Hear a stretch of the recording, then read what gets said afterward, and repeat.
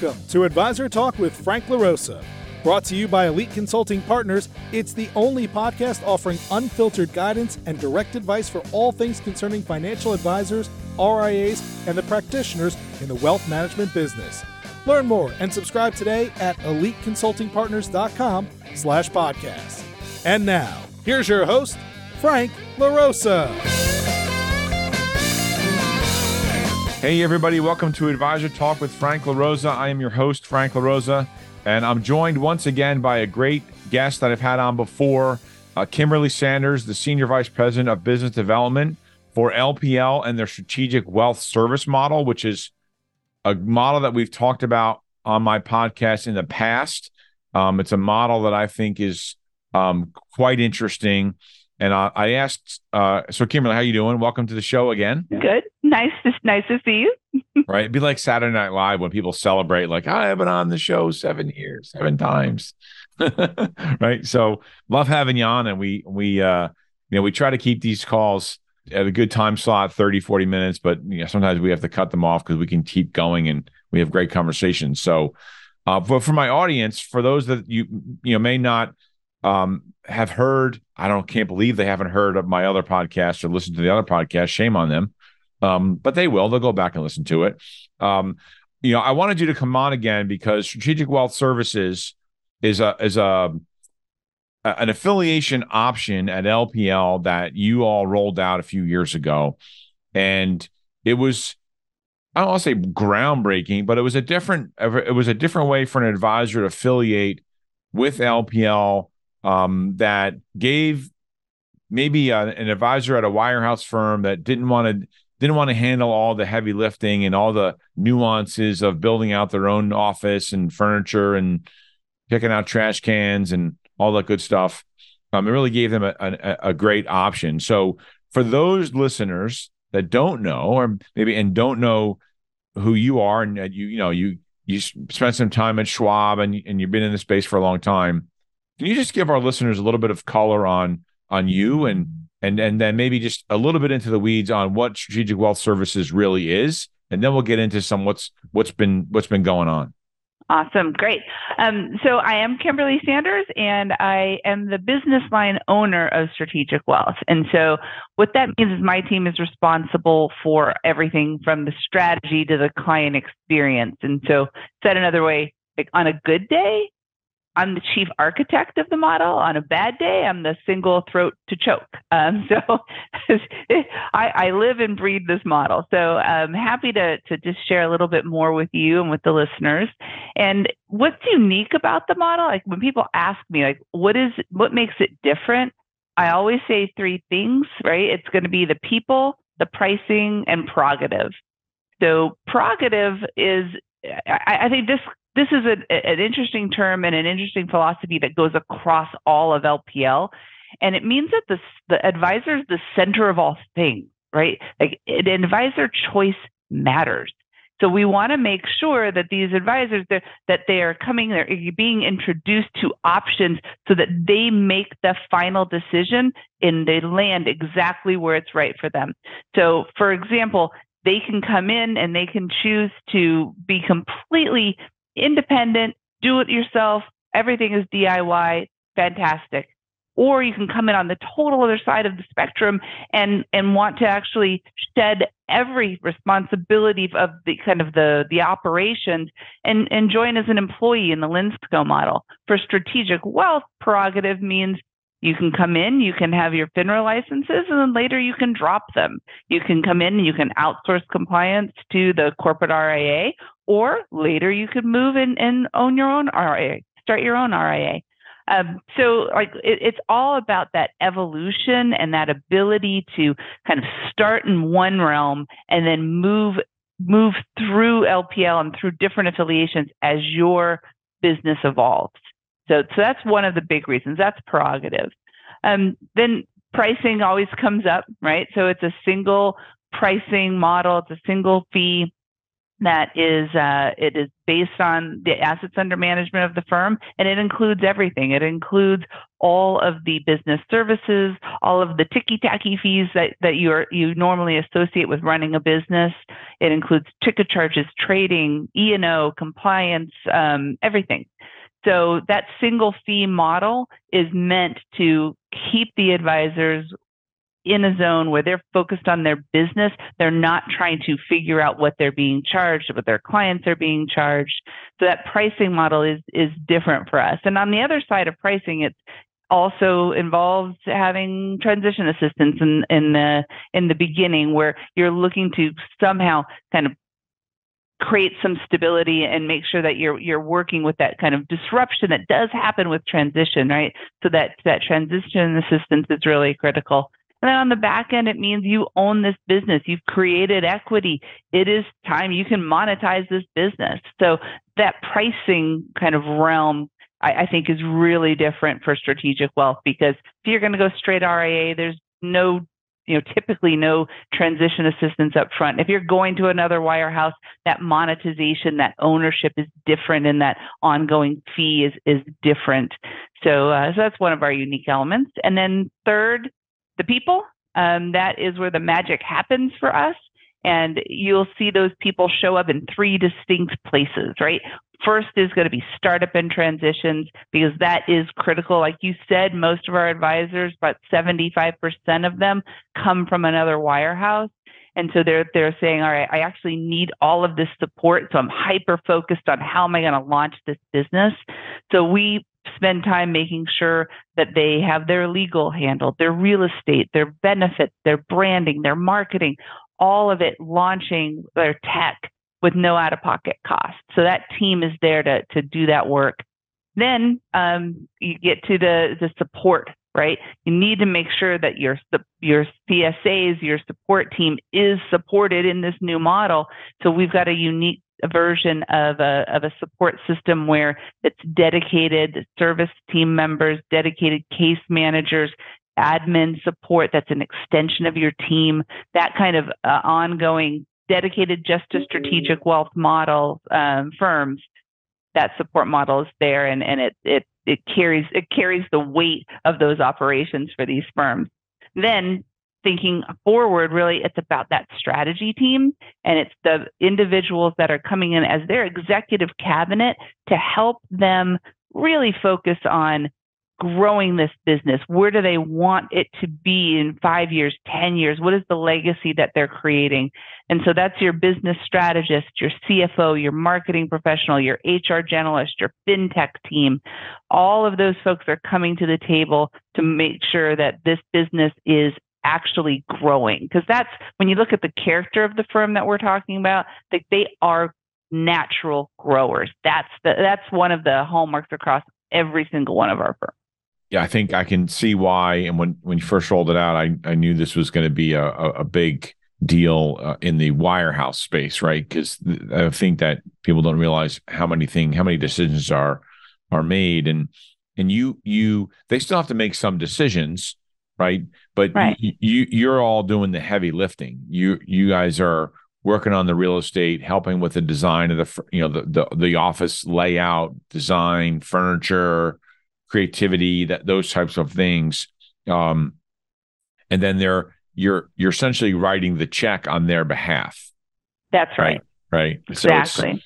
So they don't. I guess it avoids some level of sticker shock sometimes, and risk. Right. I mean, like there's a lot of these advisors, they're so well known in their communities, right? Going out and writing checks, signing leases, like that's a lot of risk that they're introducing, right? So we're doing a lot of that work behind the scenes, not only to avoid the sticker shock, but also to make sure that we're protecting their identity through the entire process. You're actually basically writing the checks on their behalf, but you're writing the checks. Yeah. You're signing the lease and then assigning it to them once they come over. Yep, that's right. Got it. Okay, so this way they don't have to deal with any sort of outside business activity issues or anything like that. So, when did Strategic Wealth Services roll out initially? So we launched, this is like one of my favorite stories. Like brilliantly, we launched on April 1st in 2020, like right into the heart of the pandemic. So Perfect I thought, timing. Perfect. Like this is really the kind of a headline that is going to make news in the middle of this pandemic. But that was our decision. We went for it. We had a really amazing advisor who was like, hey, I'm in. We just got to do this thing. So we launched in 2020. We just celebrated our third year.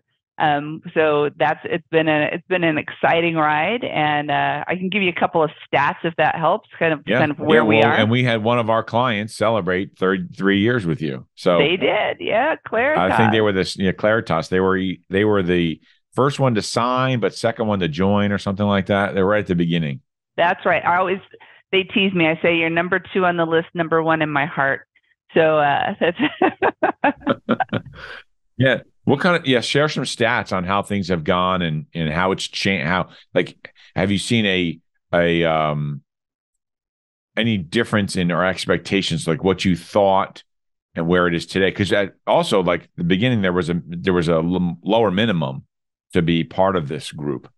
That's right. Yeah. So we've seen a lot of evolution, right? Which I mean, you have to, right? And I would expect to continue to see evolution because really, as I mentioned, the advisor's the heart of it. So everything we do is based on that advisor feedback. So in terms of growth, like I said, we just hit 3 years, 76 advisors, 31 teams, 17 states, 15 contra firms. So it is really expanding, and about 15 billion assets under management right now. And when you think about where the teams are coming from, it's a pretty good mix. Still 75% of them are coming from the wires, right? Because I think that this supported model really resonates, and that startup piece is like so important that's an easy thing for us to talk about, and for advisors to say, okay, like the larger independents, like that's a lot for me to take on, but I can really talk about this startup piece. But then about 25% of them are coming from already independent channels.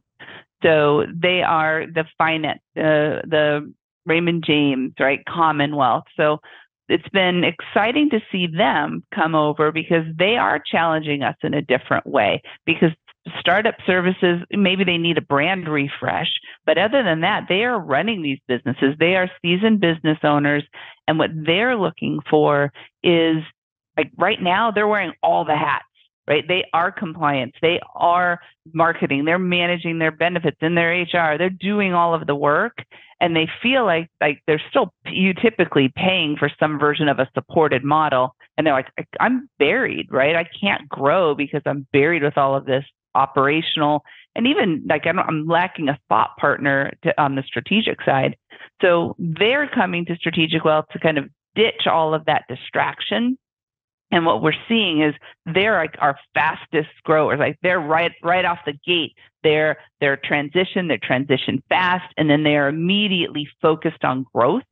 And so that's been an interesting dynamic for us. We had to kind of shift the way we work a little bit, because typically, like you said, like what have we learned?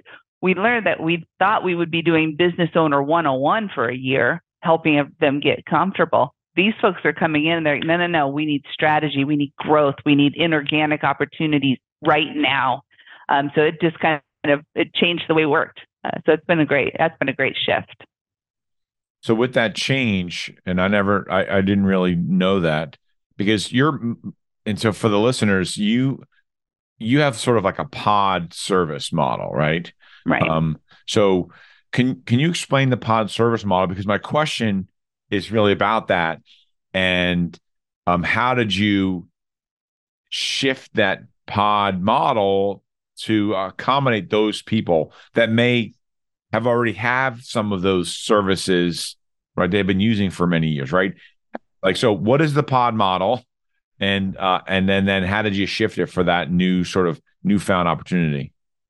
So the service pod model, which includes your service professionals, leadership, your compliance, supervisor, your admin team, and your case manager. We call that the client success team. we haven't had to make too much modification there outside of the advisors that are coming from an independent model. They kind of go right into that model because they're ready, right? Where we keep our wirehouse advisors, they're in transition a little bit longer, kind of getting used to kind of getting their sea legs a bit. But the strategy pod, the strategy team, which is that CFO, the marketing team, fintech, business strategist, that's the team that I feel like really shifts a bit for this team, because in some cases they've got great marketing relationships and they don't really want to lose them. Like I can think of one of our advisors, Lindsay, that her marketing team, not only was she really pleased with them, but they're an incredible connection into the community for her. So like she didn't want to lose that. So what we had to do is figure out, okay, well, how do we supplement that? How do we either save her costs because we can do some of these things in-house, or how do we amplify the work that she's doing in the community? So now she has basically like double the marketing support. And that was a personal decision that she had made, that relationship was really important. So that's I think the beauty of independence, and that we are always trying to say, like, you own this, like you own it. We're going to help you run it, but you're the one that's in control. You're making the decisions. And if that's how you want to run marketing, we're going to figure out how to take our resources and bolster that strategy. So that's, I think, one big difference. The other big difference is on the recruiting side. So again, like these teams are ready to recruit right away. So we are bringing in our strategists to talk about what are we trying to do? Are you trying to acquire? Are you trying to bring in a junior advisor? Are you trying to bring in, other advisors to grow the strength of your team or the specialties that you can offer? Then we bring our marketing teams in and we do all of that work. You and I've talked about it before, all of the work on the pitch book, on the pro formas, on the offer letters, to make sure that they are ready to have that conversation. And then on the CFO is there working with them to see, what should we pay these folks? Is this a solid valuation? Are you overpaying? If you are overpaying, is there a reason for it? And they're that kind of accountability partner and that challenger, right? To make sure you're making the right decision and you're not just being enamored by an opportunity. And so those teams really come in right away and start like almost, that is their kickoff. That is their kickoff strategy conversation versus let's talk about how are we going to manage things through the next, first couple months of being independent. Right. Yeah. Being a business owner, they already know how to lead. They have a team. I did a podcast recently with Stephen Drum as a Navy SEAL Master Chief, and we talked about leadership and new leadership, because I think that there's this wave of W-2 advisors that have practices and they're practitioners and they have an assistant, or maybe they have a couple, but they're sort of managing them. They're not necessarily leading them because they have the manager and all that other stuff. And coming into this space, many of them are, all of a sudden everyone's looking to them to make those decisions, and they have to become leaders. And so I those types of teams that you're talking about are already doing that. So, it's like, their learning curve is, I guess, much quicker. Yeah. They're trying to be like, all right, we got this stuff. Like, what's that? Like, what's next? Impress me. Right. Yeah. Exactly. Impress me. Right. But so talking about, I noticed that, over the last few months this year, I'll just say you've had some pretty big announcements. And I'd like for you to talk a little bit about, and, you don't have to use names if you don't want, it's up to you. Some of them are in the $1 billion range in terms of AUM. I would love for you to talk to my audience about, why, though, and give some insight. And again, not in anything confidential, but, why do you think that those types of advisors, $1 billion plus teams, chose a model like Strategic Wealth Services over, basically a team of that size has any option they want, right? They can go RIA, they can go direct affiliation to LPL. They can do a ton of different things. But if you have some insight, I think that would be really, really cool to hear from your mouth, like why you had the success there. So you're right. So we've had, you can see the center of gravity for strategic wealth moving over time. So right now we're about 500 million as the average team size. And part of that is because of those $3 billion teams that have come over in the last year or so. And they each came, it's interesting because there's not one answer there. So I'll just kind of think in terms of the different teams that we're working with. One is absolutely, it's a young team and they have got an incredible support staff, like a really high functioning professional staff. They didn't come over with a typical administrative staff helping the clients. They've actually got planners and marketing folks. They were a well-formed team at the wire. So they're a unique team that had come over. And the way I look at it for them, would you mind? Can you say where they came from? They came from Wells. Okay. Yep, they came from Wells. And so if you think about what they're trying to do, they're looking to, like, I don't know, it's like coming out of a cocoon, right? They're like, okay, we have been primed and ready. They had been building all of these services like that they just couldn't execute, and all these plans that they just couldn't execute in the confines of the wire. So when they went out the gate and they're so these were W2 Wells team, not a finance team. No, W2 Wells team, a little over $1 billion. Not only did they launch, but they launched with 2 tuck-ins at the exact same time. So it was like they took their team and then they grew it within that same launch period. And so it was a completely different experience for them. They are looking to build out a beautiful new space. And we can talk, that's one of the things that's new is kind of our real estate offering, building out a beautiful new space to really create a brand that is going to be a legacy for them in their market. Lots of desires on marketing and communication, communicating with their clients in a different way, in a more constant way, looking at improved technology and financial planning. One of the great things that they have found in independence is the flexibility to charge for financial planning. So that's some of the kind of the aha for them as they are now evolving their practice. So that's them. That's their reason. Would I be surprised down the road if they end up with their own RIA? I would not, right? Because they've got a long runway of just kind of staying in this business, owning the business. So I think there's evolution. That's okay at LPL? Yep. That's one of the new things. So I guess I'll pivot. I'm going to come back to your other teams, but there's two really two new big announcements, and I'm kind of hinting at them right now. So one of them is we just launched Strategic Wealth Hybrid. So the services that I've been talking about, where you're able to sit on top of the corporate RIA and make sure that you are outsourcing that risk and that compliance to LPL.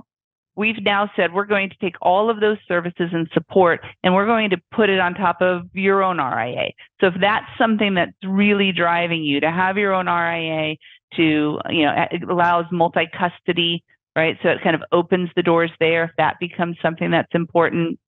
Oh, that was something that you and I talked about a little bit a year ago. You're like, yeah, that's what I really want to do. What I want to do. There's that focus. I'm talking about Vikings and RIA. So here we are. I'm announcing you are the first that is hearing it. So that's new. That's big.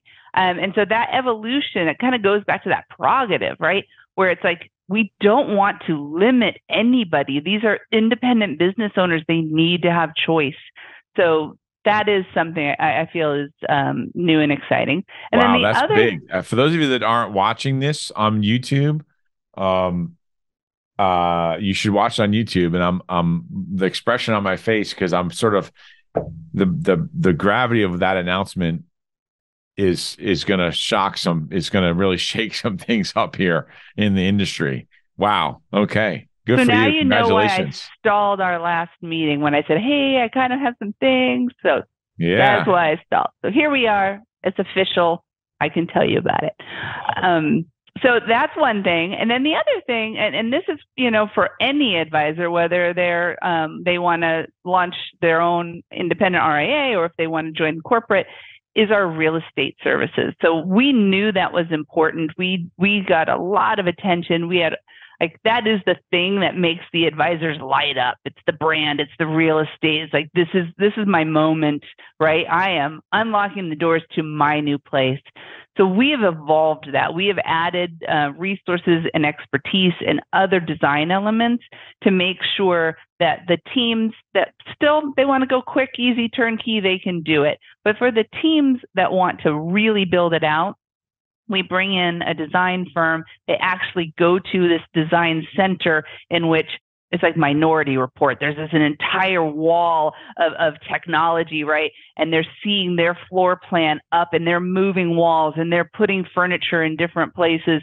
And then they're walking this showroom and they're sitting in all of the different furniture. They're touching all of the fabrics and the finishes.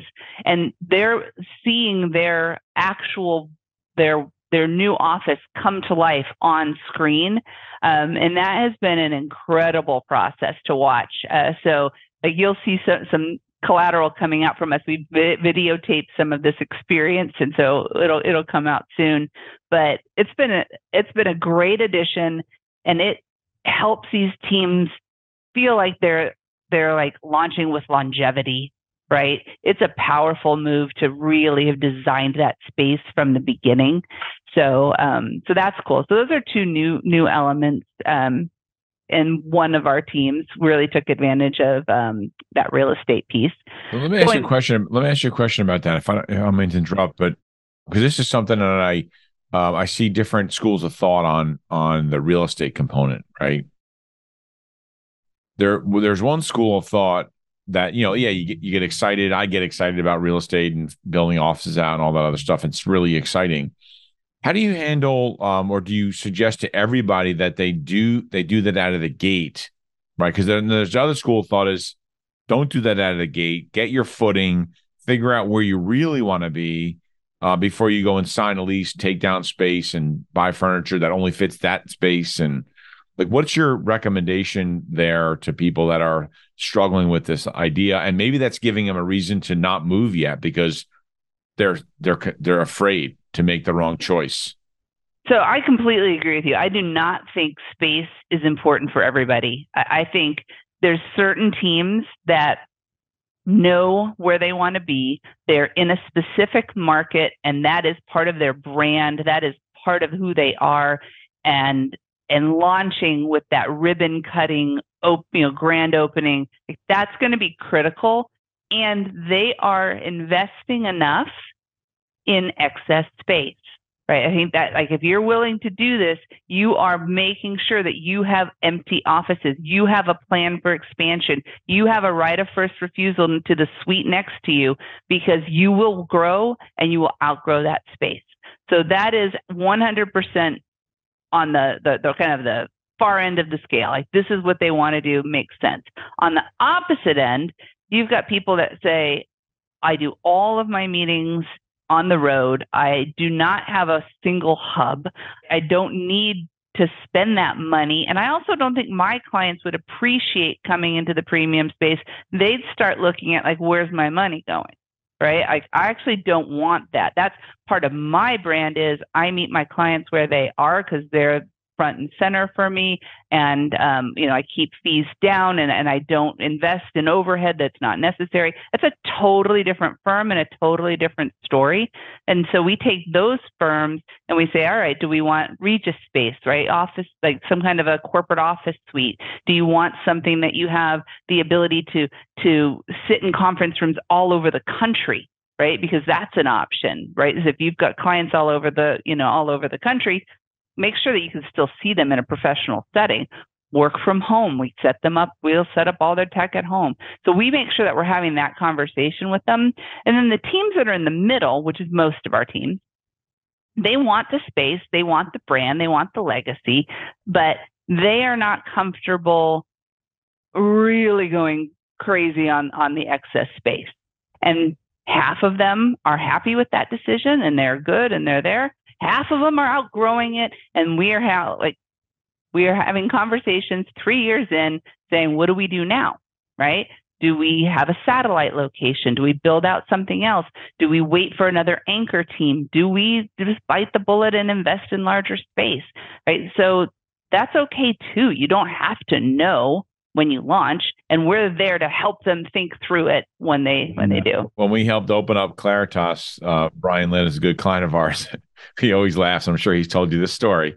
I walked in, I went, "You didn't get enough space," and like He's within the one 6 months, talking about. yeah, within 6 months, they were, because we helped them and you helped them bring in a couple of tuck-ins, and it was funny. And he's, I don't want to say it's been a detriment to him recruiting, but he's at a point now where he's like, he has to make that next critical decision. I think he should expand, because I told him he should have gotten it. Look, it's new, right? He came from a wire type firm, and some of those expenses, when you start to see what rent costs and what it costs to buy a desk and chairs, and you want to say, oh, I don't need that many, but reality is you have to look at where you're going, where you want to go, and prepare for that. Build it and they will come, sort of thing. That is a great story, because we're at that point. And I was meeting with Brian and Jim in that office, and John was there too. And we were working on, like, what is their strategy? Because they are at an inflection point. It is, do we expand here? Do we open a satellite office? Do we move and actually have somebody in a different state and free up office space that way? And Brian said something really interesting. He said, I was listening to Dan, and Dan was saying that any good CEO, after about 3 years, they have to reinvent the company. They have to change in order to evolve. It's like, to me, it's like a snake shedding its skin, right? Like, if you're going to keep going, you've got to make some changes. And he says, I didn't realize it, but we're there, right? We are now 3 years in, and we're ready for that. Like, it's like, I think they never thought they would be ready 3 years in for this kind of decision, but the referrals that they're getting, the growth that they're having, like, they are trying to figure out what is the right place for them, in terms of their next steps. What does Claritas want to be? And they don't have to do it on their own, right? They're meeting with me, they're meeting with their business strategist, they're meeting with their CFO, and we're all doing this together to help them feel really good about that next step. Yeah, cool. So let's unless you have any other major announcements, like, no, those are my major announcements. Got it. Awesome. That would be great. So I know you also brought over a large, I think it was a Merrill team. Maybe talk a little bit about that one, because I think that some people might be surprised. People look at Merrill advisors and say, well, their businesses are really sophisticated and they have all these other things, and probably not a good fit for a firm like LPL, which clearly isn't the case. So maybe talk a little bit about that move.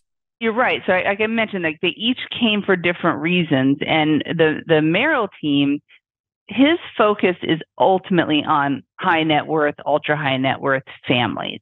And he's trying to figure out, he's like, all right, independence and having the access to the best of everything is the best way for me to serve these families. I can go out. He's pushing me to go multi-custody, right? Like, that's his big push, because he wants to be able to pull the best of everything, whether it's a charitable opportunity somewhere else, right? He wants to bring it all in. He is heavily invested in his technology, his performance technology, because it is aggregating across multiple custodians and bringing all of that in for him to advise and manage. And that is a big thing for him, because he couldn't see it and couldn't do that at Merrill. So he had only had a partial view. So that aspect is huge for him. It's going to, no proprietary product, being able to find the best providers for his clients. Like, that is all really what drove him to independence. He feels that that's the best way to serve those high net worth clients. So that is absolutely his direction, his goals. And he's not looking to, I think, expand his space. Like, he's not one that went that direction. He's looking to deepen his practice.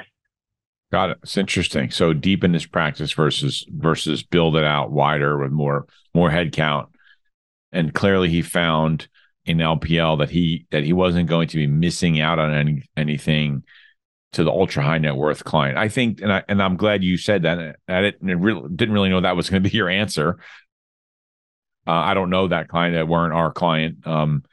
But I think that is one of the things that there's a misnomer about a firm like LPL and a lot of independent firms, but LPL, that, you can't support a ultra high net worth client. If you want to build a family office, you have to go to some other fancy firm with banking and all this other stuff. And the reality is you guys do it just as well. Trust services, high net worth client services.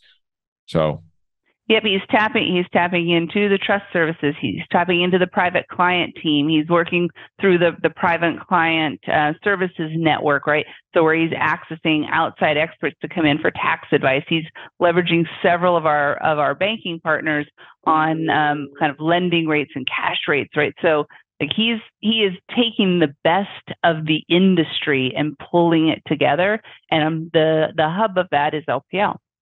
Awesome.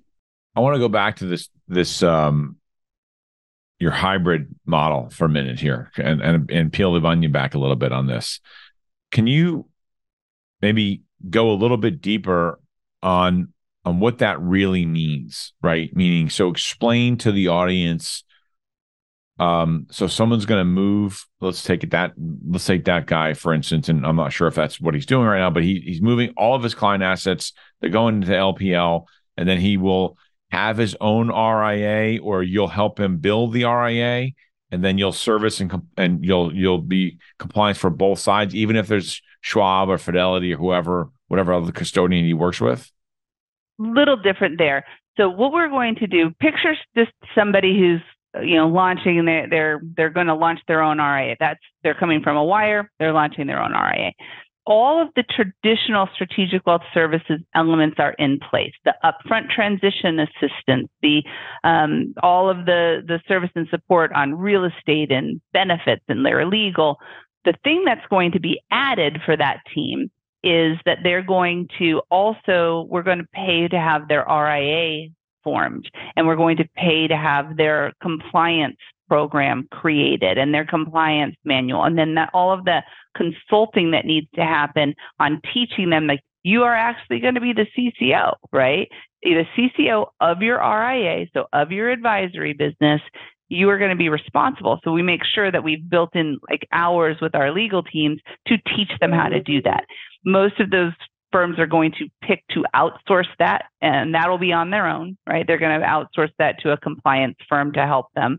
Where LPL is going to stay in place is we are still the supervisor and their support engine on all of their brokerage business, because for a strategic wealth hybrid, they still need to have some connectivity to LPL in order for us to do our best work on servicing the team, right? Like the model is still about servicing the team. So you've got your service support team, you've got your supervisor who's working on the brokerage side of the business, your admin, like CFO, all of that.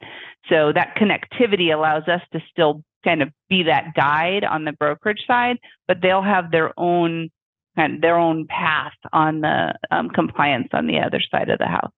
Right. And obviously it would be easier if they used LPL as a custodian if they want their own RIA, which I think many people don't realize that LPL is, I think, maybe the fourth largest custodian right now, and probably something tells me that Dan wants to be number one.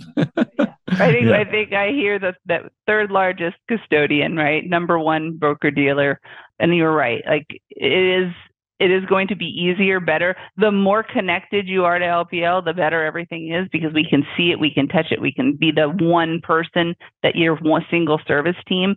As you start to then have another custodian in the mix, you're adding a second service team, a second, partner. But we want to make sure that for the advisors that feel that that's important, that they can do that. Right. I think what that shows is, LPL is a large firm, right? You're 22,000 advisors, whatever the number is. You're larger than most of the wirehouses. But what I've been impressed with, and specifically like in your business line, and I know that, and I have a little inside baseball because of my relationship with Brian, that your willingness, so Kimberly's willingness and LPL's willingness to figure stuff out, to adjust on the fly, to pivot, right? To this RIA thing. But I know there was some pricing things that the way you price today isn't how you priced at the beginning, because you were like, oh, we didn't think about that. That's right. That is absolutely right. And that's like what I said in the beginning, like we won't stop evolving, right? Because and this was Brian, like the rest of the future of strategic wealth, the current of strategic wealth can all thank Brian Lynn for complaining about ticket charges on brokerage. We just didn't think it was that important. We thought everyone was going to be focused on advisory and that's what we were talking about. We were waiving all of the ticket charges and the fees and the platform fees on advisory. And he's like, this is just driving me crazy because I have all these caveats when I'm telling a new recruit who's coming in, or I'm telling my client, there's no ticket charges except for on brokerage. And so it was like, all right, like you're right. Like it's not a good user experience. So we waived those. We kind of took that financial hit and said, all right, we're done. We will waive that for the client experience. And then on the flip side, we also started to hear feedback as we were growing, kind of to your point, you got all these billion-dollar teams coming in, center of gravity north of 500 million.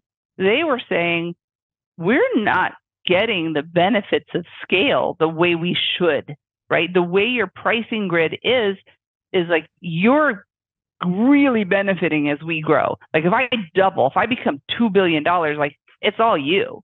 Right? Like that's where it's going. So we completely redesigned the model so that now we are really focused on servicing those large teams better. So the pricing on advisory came down. The grid is much more narrow. So you progress through that scaling much faster on advisory so that you really are incentivized to bring on that next big family or to bring on that tuck-in or that acquisition and to grow because you really do see the benefit of that as you grow. The flip side of that is we do now have a minimum fee because we needed to make sure, like if we're going to be doing that, we've got to make sure that the center of gravity continues to shift upwards. You're right. And you started off, I think the minimum initially was 250 million in AUM to affiliate. And I think it's at least 300, if not, do you envision it going higher? I would say what we've done, and this is again, feedback, right? So originally we had a minimum. Now we do not have a minimum, but we have the fee because there are some advisors that they don't want to be boxed out. They're like, no, this is what I want. I don't care if I have to pay because I have a vision of growing. I have a vision of a tuck-in coming. I know my partner's going to leave right after me and we're going to be fine. So they didn't want to be boxed out. So now it's like, fine, if that's what you want and you're willing to come in, probably that break point's about 400 million where you're like, this fee feels the same as everybody else. Below that, that's something that they're making a decision. Yeah, it's a premium. They're making a decision to do it. Okay. And the way it works for the audience, just to be clear, they essentially get 100% payout, and then there's an admin fee cost that covers everything. Everything. Yep. Right. Yep. Right. So that's I think people should understand that it's not like you get a 90% payout and then you have this admin fee. It's 100%. So every dollar, and then it's again, top line revenue comes in.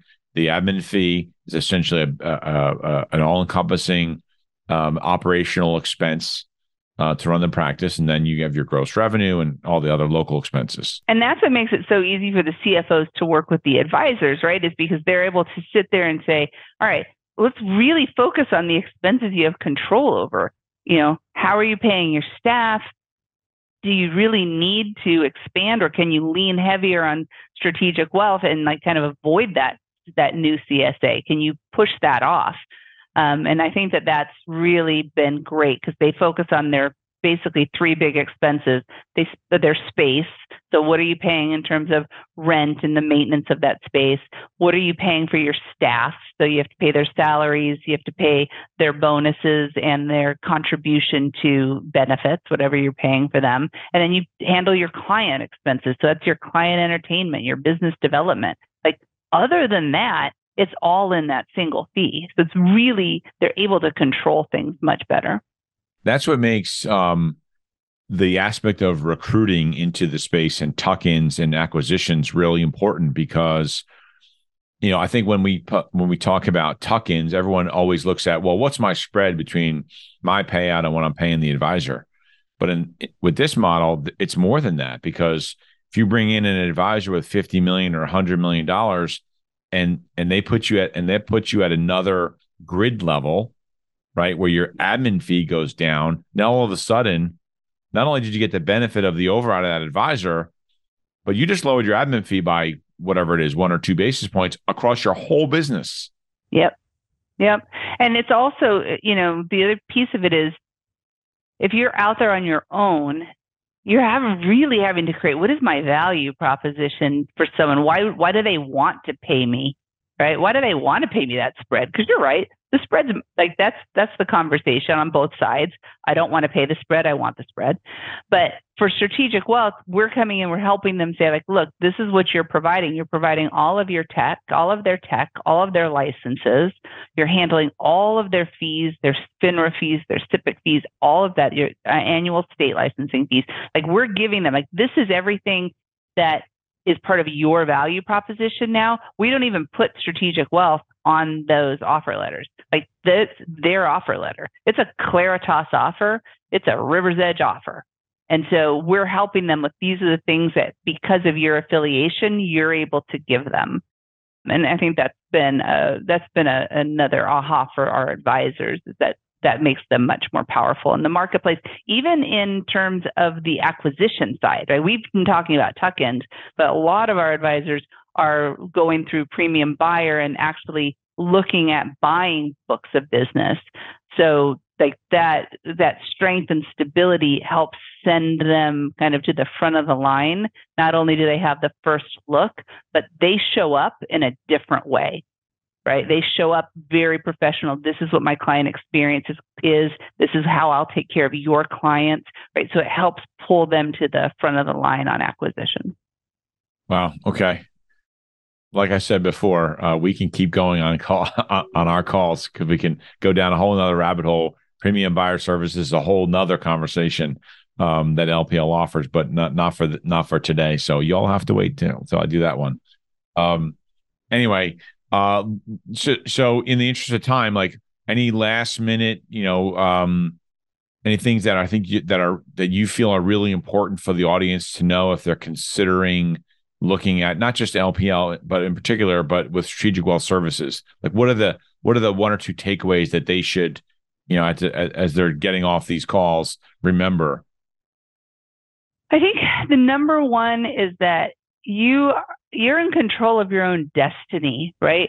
And so do the due diligence and look and decide, where do you want to be now, and where do you want to be 5 years from now, 10 years from now, and know that you don't have to bite all of it off at one time. Because I do think that sometimes, like you said, even with the real estate, right? Sometimes it becomes analysis paralysis, because it's too much. Don't do that to yourself. Make the leap now, right? Join the corporate RIA. Don't take on too much space.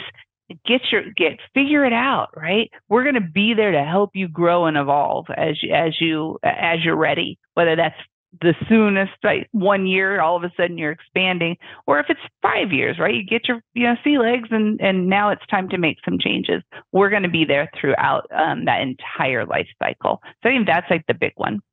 Awesome. And so if they want you to be there and they're interested in learning more, obviously they can reach out to me at frank@eliteconsultingpartners.com. But where else would they find some information on strategic wealth services and any of the other LPL options? So the best place to go is LPL.com, join LPL, because then you'll see all of the different options. You'll be connected to a local recruiter that is able to come in and be that business development consultant. And they talk about all models. If you've got questions directly about strategic wealth and you want to talk to me, just hit me up on LinkedIn. I can be found pretty easily, but I think that's the best place. Okay, awesome. Well, Kimberly, thank you very much. I was excited. I was a little disappointed that we had to push it back last time, but now I'm excited and I understand why. So that's really great. That's going to really, I think, send some shockwaves across the industry. So, but thank you very much for your time. For my listeners, check her out. Go hit her up on our LinkedIn page. For me, don't forget to check out my Instagram page at franklarosa.elite. Check us out if you're listening to this on iTunes or podcast. Check us out on Advisor Talk with Frank LaRosa on YouTube, and you can see Kimberly and I and how animated we get about these particular topics because we love doing what we're doing and these types of new exciting things, helping advisors in ways that maybe they never thought were possible before. So it's awesome. So Kimberly, thank you very much. I appreciate it, and I'm sure we'll do another one of these again before the end of the year. It was my pleasure. Thanks for listening to Advisor Talk with Frank LaRosa. If you're looking for more advice or solutions on any topics in the financial services industry, or you just want to subscribe to our podcast, head on over to eliteconsultingpartners.com/podcasts.